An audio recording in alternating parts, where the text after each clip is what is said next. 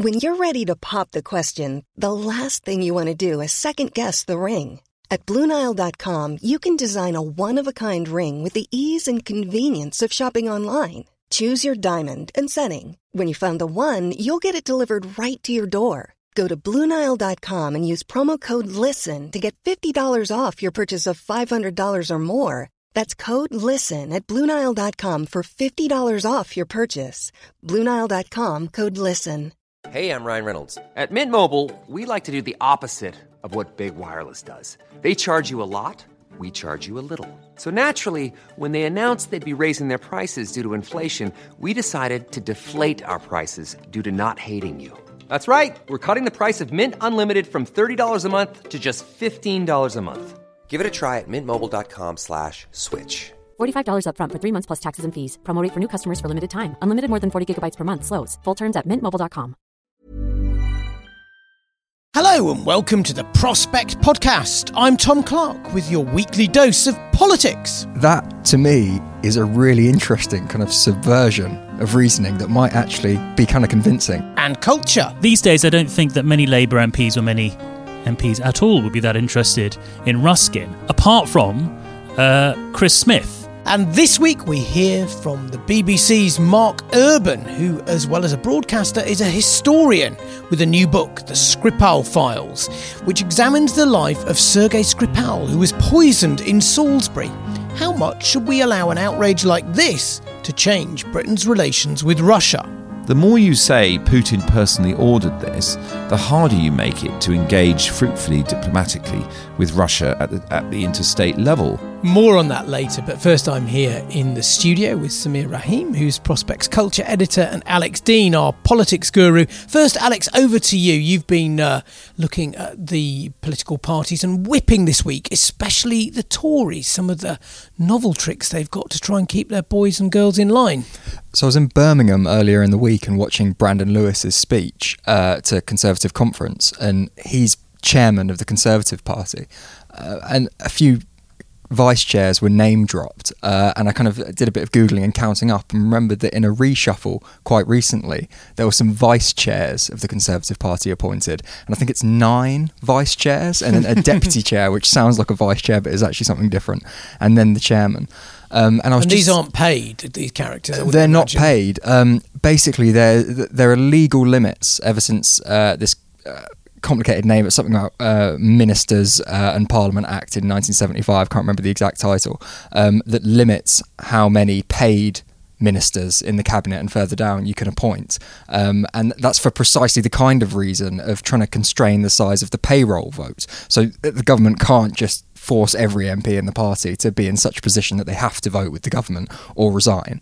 And I was just thinking, looking at Brandon Lewis speaking, about trickery pulled by governments to try and informally increase the number of MPs that in practice have to vote with the government or resign their post. And I think over Chequers there were 2 vice chairs of the Conservative Party who resigned over Chequers, and they were vice chairs. So that proves that these positions are, the kind of post where it's a resigning matter if you're going to vote against the government. Because there's already bag carriers, aren't there, the so-called PPS? So they're not paid either. So PPS stands for Parliamentary Private Secretary. That's a whole nother level of government trickery with so many PPSs who, in practice, the ministerial code says they have to vote with the government. But there's less constraints on how many you can appoint.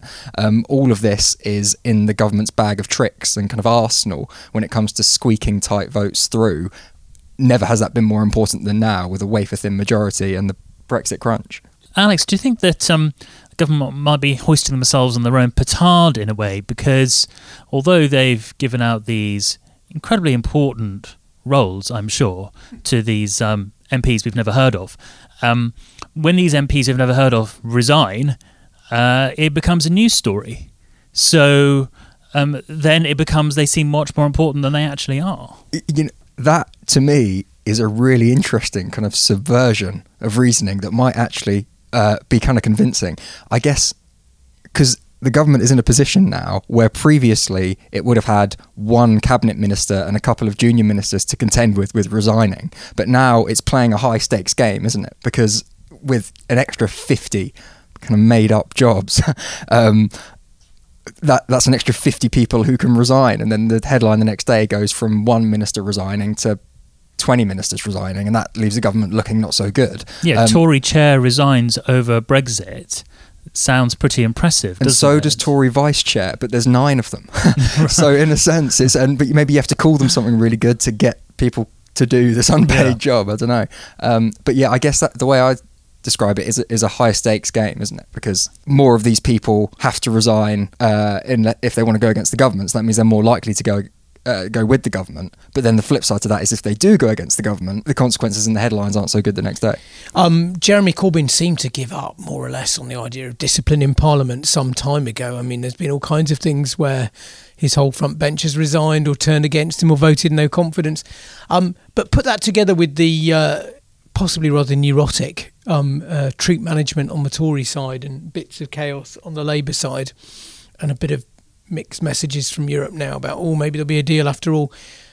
Any general feeling about whether it's looking like Theresa May's going to squeak through or not in terms of parliamentary vote? I mean, I've got a stake in a journalistic stake in playing up the chaos, but actually I think I wouldn't be surprised if a deal did squeak through. I wonder how many diehards there are who are really willing to jeopardise the Brexit project altogether. Definitely a few. I wouldn't, so there's going to be no rebellion. And then on the other side, you've got the Tory Remainers, but we've already seen that they kind of fold when it comes to the real heat of the moment. And there was that whole meaningful vote thing with Grieve, and they backed down. And on the Labour side, are you seeing a kind of, not the Kate Hoeys, but more than the kind of Kate Hoeys and Frank Fields who always vote in favour of Brexit? Are you thinking there might be a wider crumbling of people who just want it to go away and might vote for it? Yeah, I mean, I think an overwhelming majority of Labour MPs are going to try and vote against the government, to try and bring it down and usher in the opportunity for a general election. But I don't know if it's going to be, it needs to be almost all of them, if not all of them, given how many Tory MPs do we really think are going to risk. I mean, the government will tell Remainers that if they vote against, there's a risk of no deal, and they'll tell the Brexiteers that if they vote against, there's a risk of no Brexit altogether, both of which are, arguably true. How many people are willing to play with fire to the extent that they're going to vote against their own government? So possibly a case of the centre, as it were, the centre of the Conservative Party holding there. But Samir, you've been looking at a very different world this week where the centre might not be holding, I think. Yes, in 1906, Labour and Liberal MPs had just arrived in Parliament, were asked who their hero was. And you might be interested in the answer. It wasn't Karl Marx and it wasn't John Wesley. It was John Ruskin, the art critic and social reformer, and particularly his book Unto This Last, which was incredibly influential, talking about how capitalism turned people into machines, and there needed to be reform of it, and people needed to be accounted for their sort of emotional and sort of personal individuality. It was also inspired Gandhi, in fact, as well, and he translated it into Gujarati, inspired his movement for Indian independence. These days, I don't think that many Labour MPs or many MPs at all would be that interested in Ruskin, apart from Chris Smith, Baron Smith of Finsbury, the former Culture Secretary under New Labour, gave a lecture a couple of weeks ago talking about what Ruskin meant to him, but also about what happened 20 years ago when he campaigned from within the government to get museums, free entrance to museums.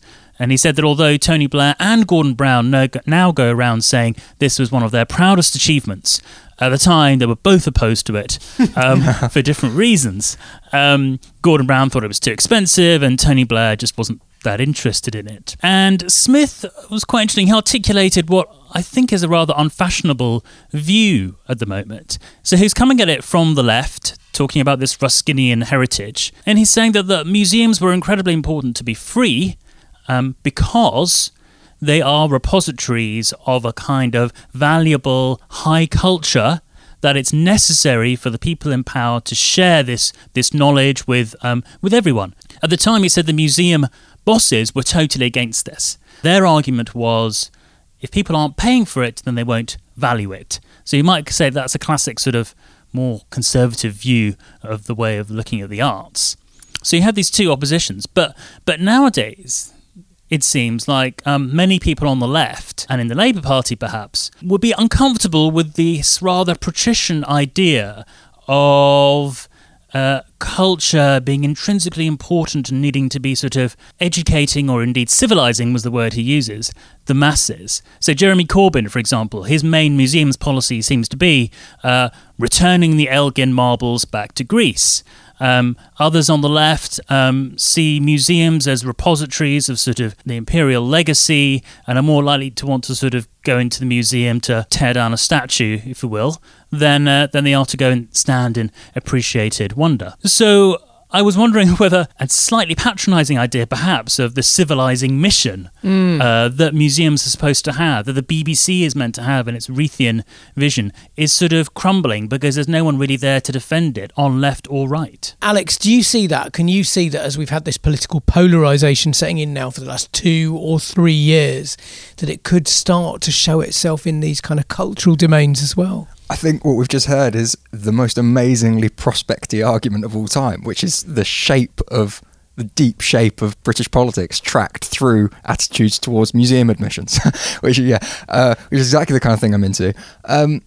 Yes, basically yes, but I wondered, Samir, what you think about, there have been some initiatives by the V&A and stuff to open up a bit, haven't there? Yeah, this lecture was at the V&A, and it was in their lovely lecture hall. Part of the sort of democratising process of museums, which I'm not against at all, actually, I think it can be quite interesting debates around it, has been the V&A have done more different kinds of exhibitions. So probably starting off with the David Bowie one, which was a huge success a few years ago, and now they've got something about video games, which we're shortly going to be covering in Prospect, because it's an interesting subject. The idea that museums shouldn't just be about 19th century high culture is true. It's interesting. It's a good point. But I do think that in a way, to even have the argument in the first place, you need to know what the Elgin marbles are and why they're significant. To even try and debate whether objects should be on loan or returned to their places of origin, you need to somehow have that level of understanding and respect for it as an institution before you can make the arguments against it. All respect for our culture and politics institutions here, Samir and Alex. And we'll go over now to Jay Elwes for this week's interview, which is with Mark Urban, focusing on his new book, The Skripal Files.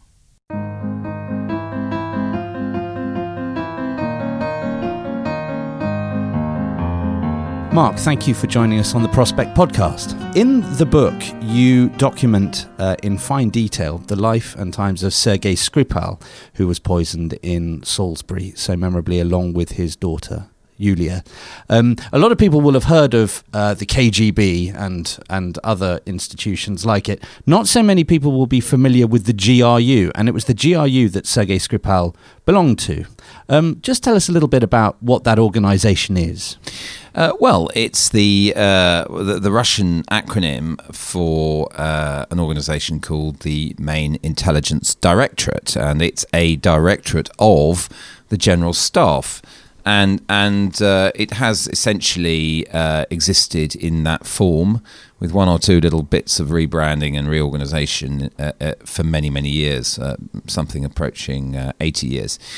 So it's a part of the armed forces, and it has always been informed by a concept of intelligence or reconnaissance, the word being essentially the same in Russian, razvedka, which combines everything from the guy crawling forward on his belly, trying to see, whether the Afghan rebels are over the next ridge, to someone outside Moscow in an underground bunker looking at displays from a spy satellite, to someone in that infamous unit that was doing the hacking on the US election, to someone undercover in an embassy trying to gather strategic intelligence by recruiting agents in the same way that the former KGB, now SVR, as it's called, the new civilian foreign intelligence service post-Cold War, would be doing as well. The GRU also has its own elite military units, the Spetsnaz that people may have heard of, the special designation troops, who are essentially troops for small unit actions and what the Americans call paramilitary stuff on the edges of politics and subversion and all the rest of it. So it's a big organisation with a broad mission and broad capabilities. And that Spetsnaz was the route that Sergei Skripal took. He was in the airborne forces, and he went to something called the Reconnaissance Diversionary Company of an airborne division. And although that is an elite formation and it's right on the edge of Spetsnaz, it's not quite. He did a covert mission in Afghanistan, which was very much the kind of thing they did, and probably with GRU officers. This was in late 1978, early 1979. Yes, and you described that in the book, and it sounds like a quite dark operation. It is a dark operation, or was. I mean, certainly the way he described it. And of course, when one naturally being told that he, with a group of other people, had gone in covertly to eliminate Afghan Air Force officers who they thought were basically working for the CIA because they'd had American training. That seemed to be the assumption. You do realise that, Sergei Skripal was involved in some pretty dark deeds, and also I think one realises that back at that time in the late 70s, he was totally committed to the Soviet system. He was a great believer in it, and as a result of doing that mission in Afghanistan, he was invited to join the GRU and then went off to their special training academy, which is called the Military Diplomatic Academy in Moscow, where you do a whole 4-year course, sort of degree course in how to be a Russian military spook. So how high up did he get then in the GRU? Sergei had the rank of colonel, full colonel in the GRU, which is actually just their more senior operative rank when you see it in embassies and things. It's the sort of level that a lot of their experienced operatives have.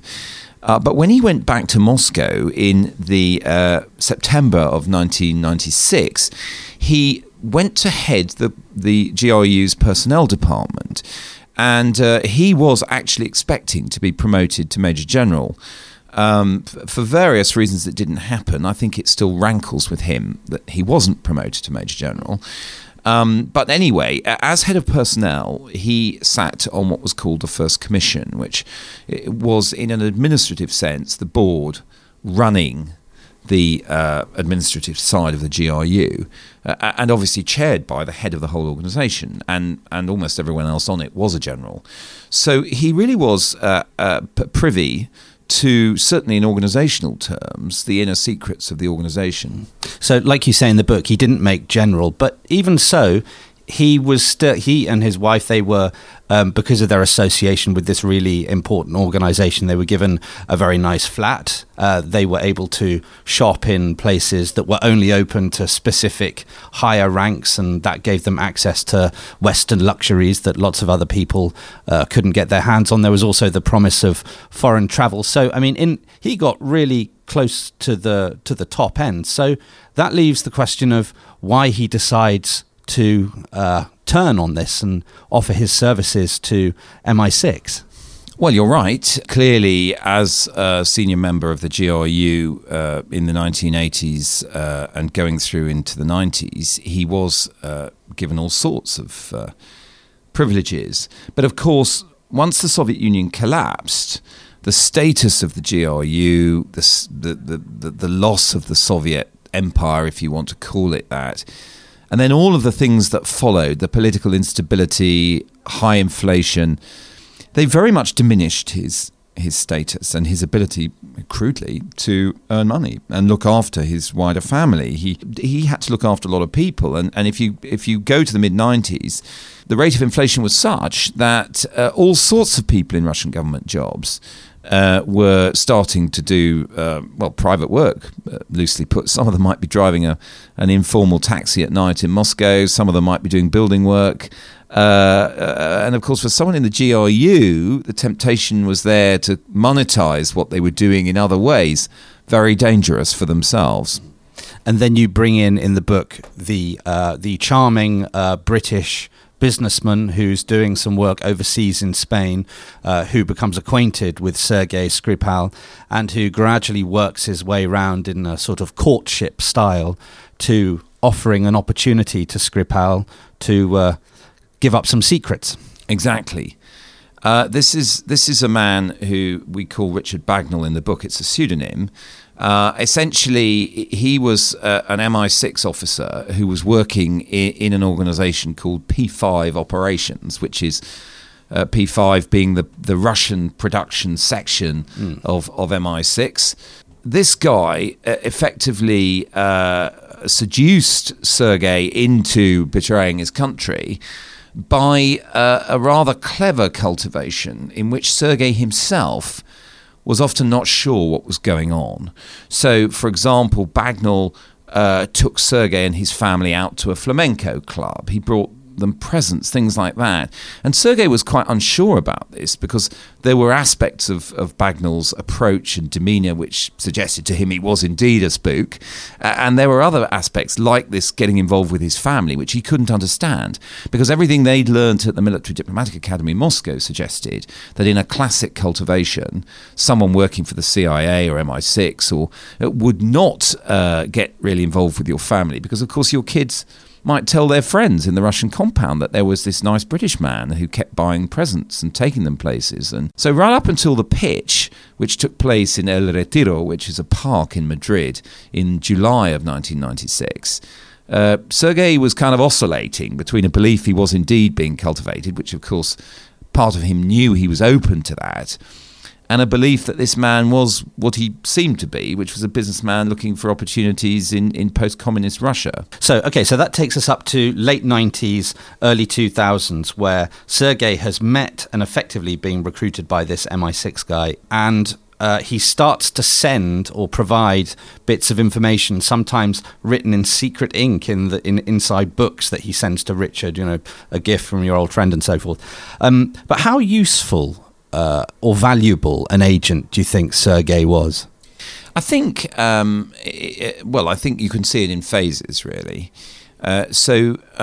Initially, he was an extraordinary achievement for MI6. They had run this legendary agent, Oleg Penkovsky, along with the Americans in the late 50s.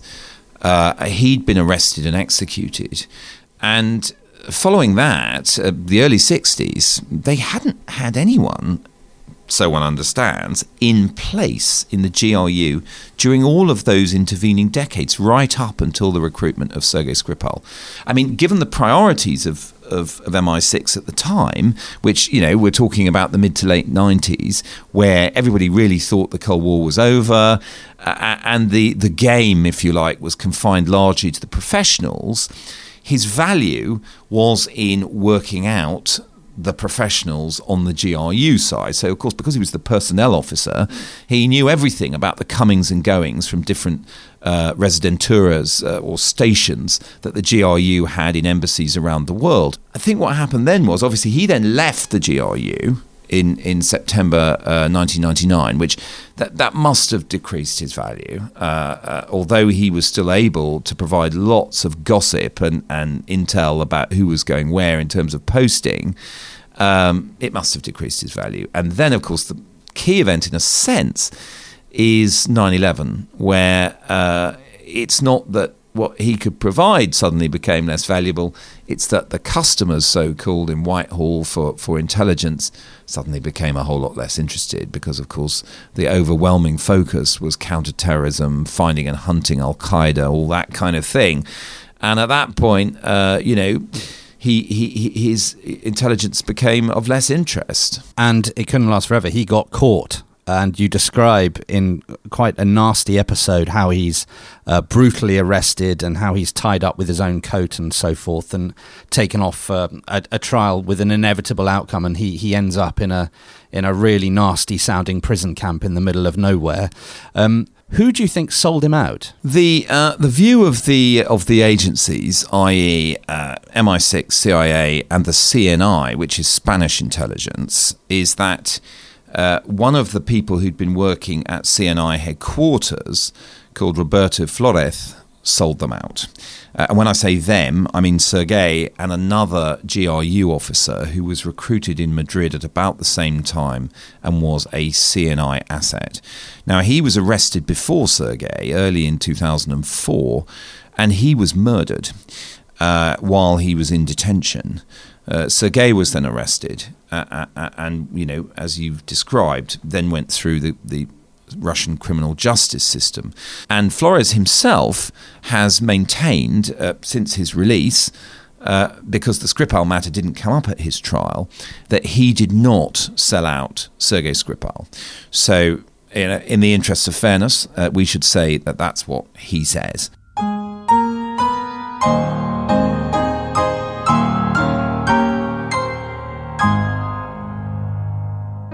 Has it changed the way that you look at the subject area in which you specialise, security, intelligence, diplomacy and so forth?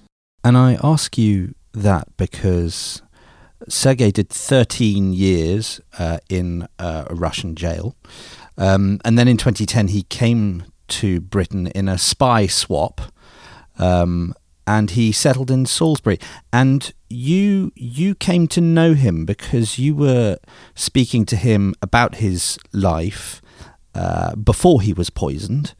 I mean, it's all very close, isn't it? Have you had any cause for self-examination? That's an interesting question. Intellectually, one sort of knows that people sometimes get killed or targeted for assassination because of their involvement in this world.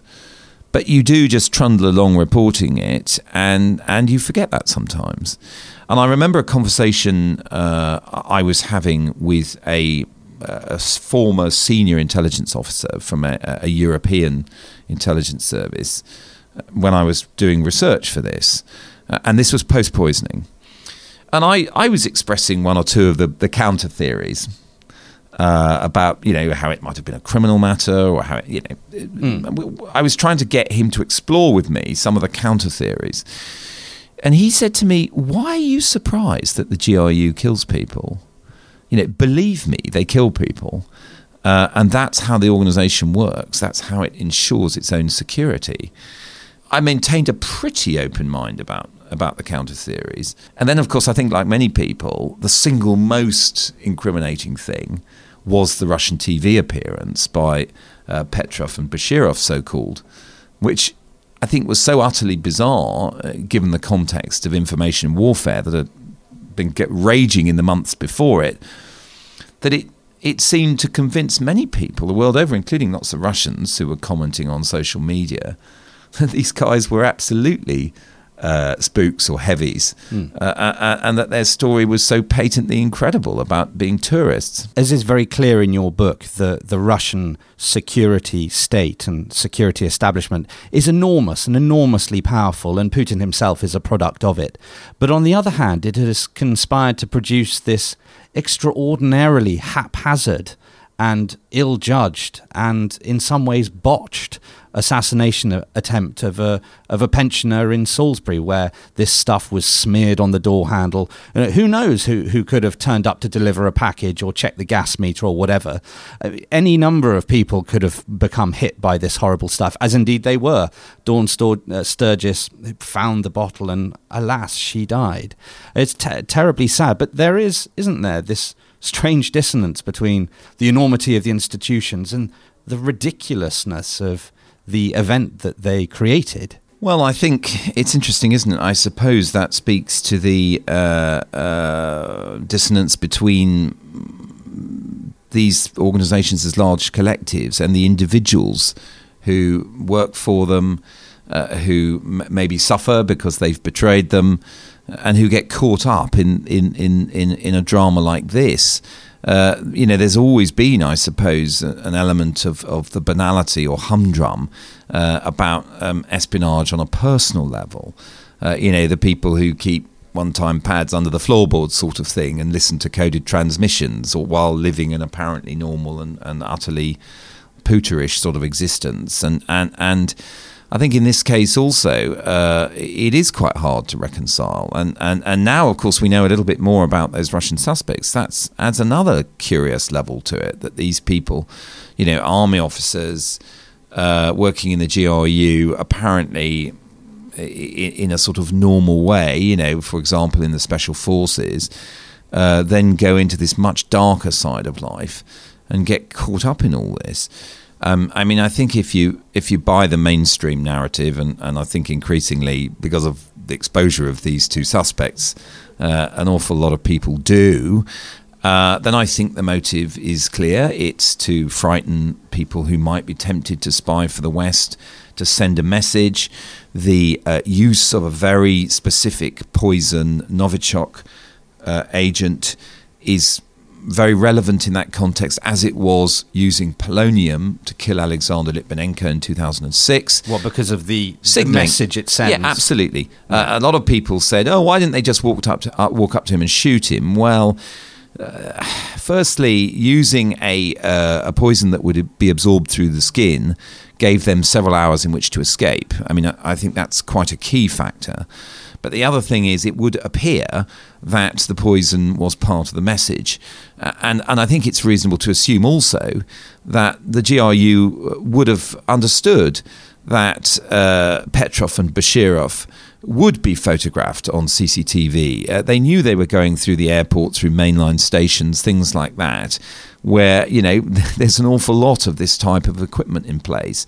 And I think they would have assumed that, of course, they would be captured. They don't seem to be heavily disguised, although you see a baseball cap or whatever in one or two of the images that were released by the police. And therefore, that I think we can deduce from the evidence as it's accumulated that they were reconciled and maybe sanguine about the idea that this would be discovered as a Russian government act, and that was all part of the signalling they wanted to do.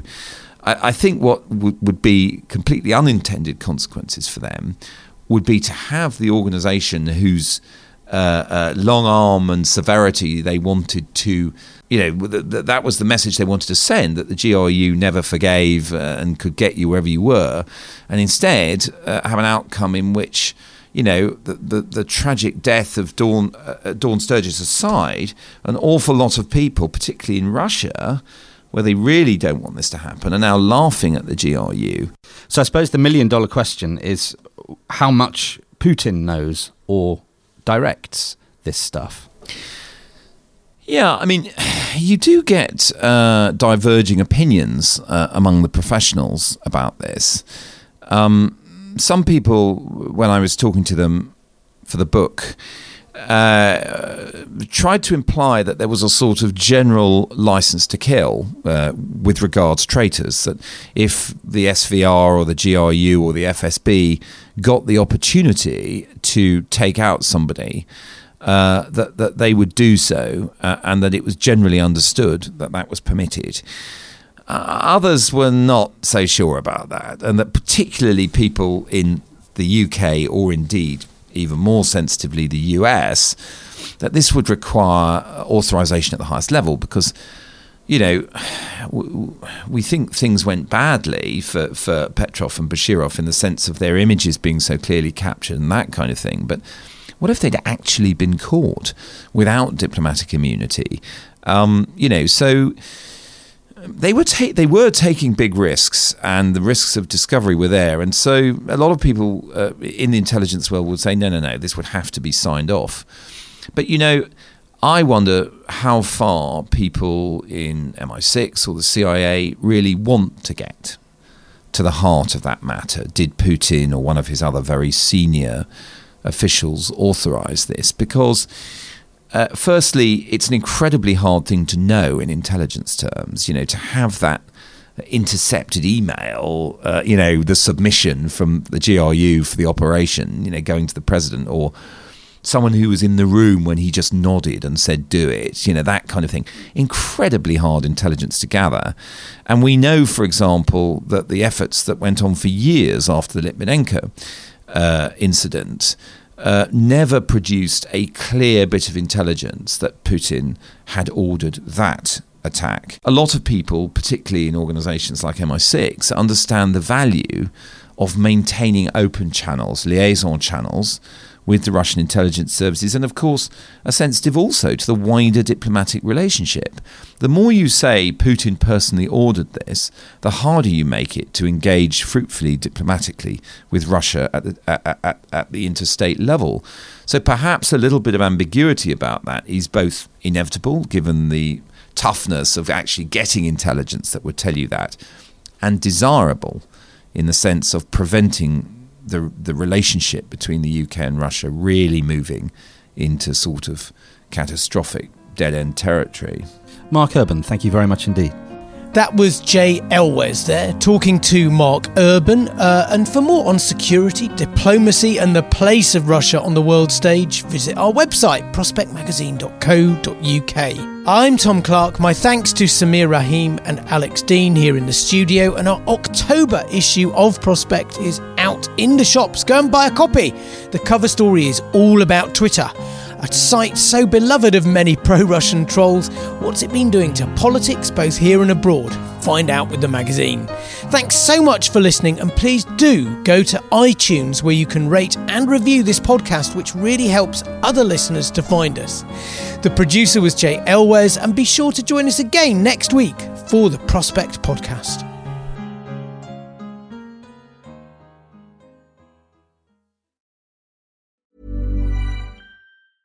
Planning for your next trip? Elevate your travel style with Quince. Quince has all the jet-setting essentials you'll want for your next getaway, like European linen, premium luggage options, buttery soft Italian leather bags, and so much more. And is all priced at 50 to 80% less than similar brands. Plus, Quince only works with factories that use safe and ethical manufacturing practices. Pack your bags with high-quality essentials you'll be wearing for vacations to come with Quince. Go to quince.com/pack for free shipping and 365-day returns.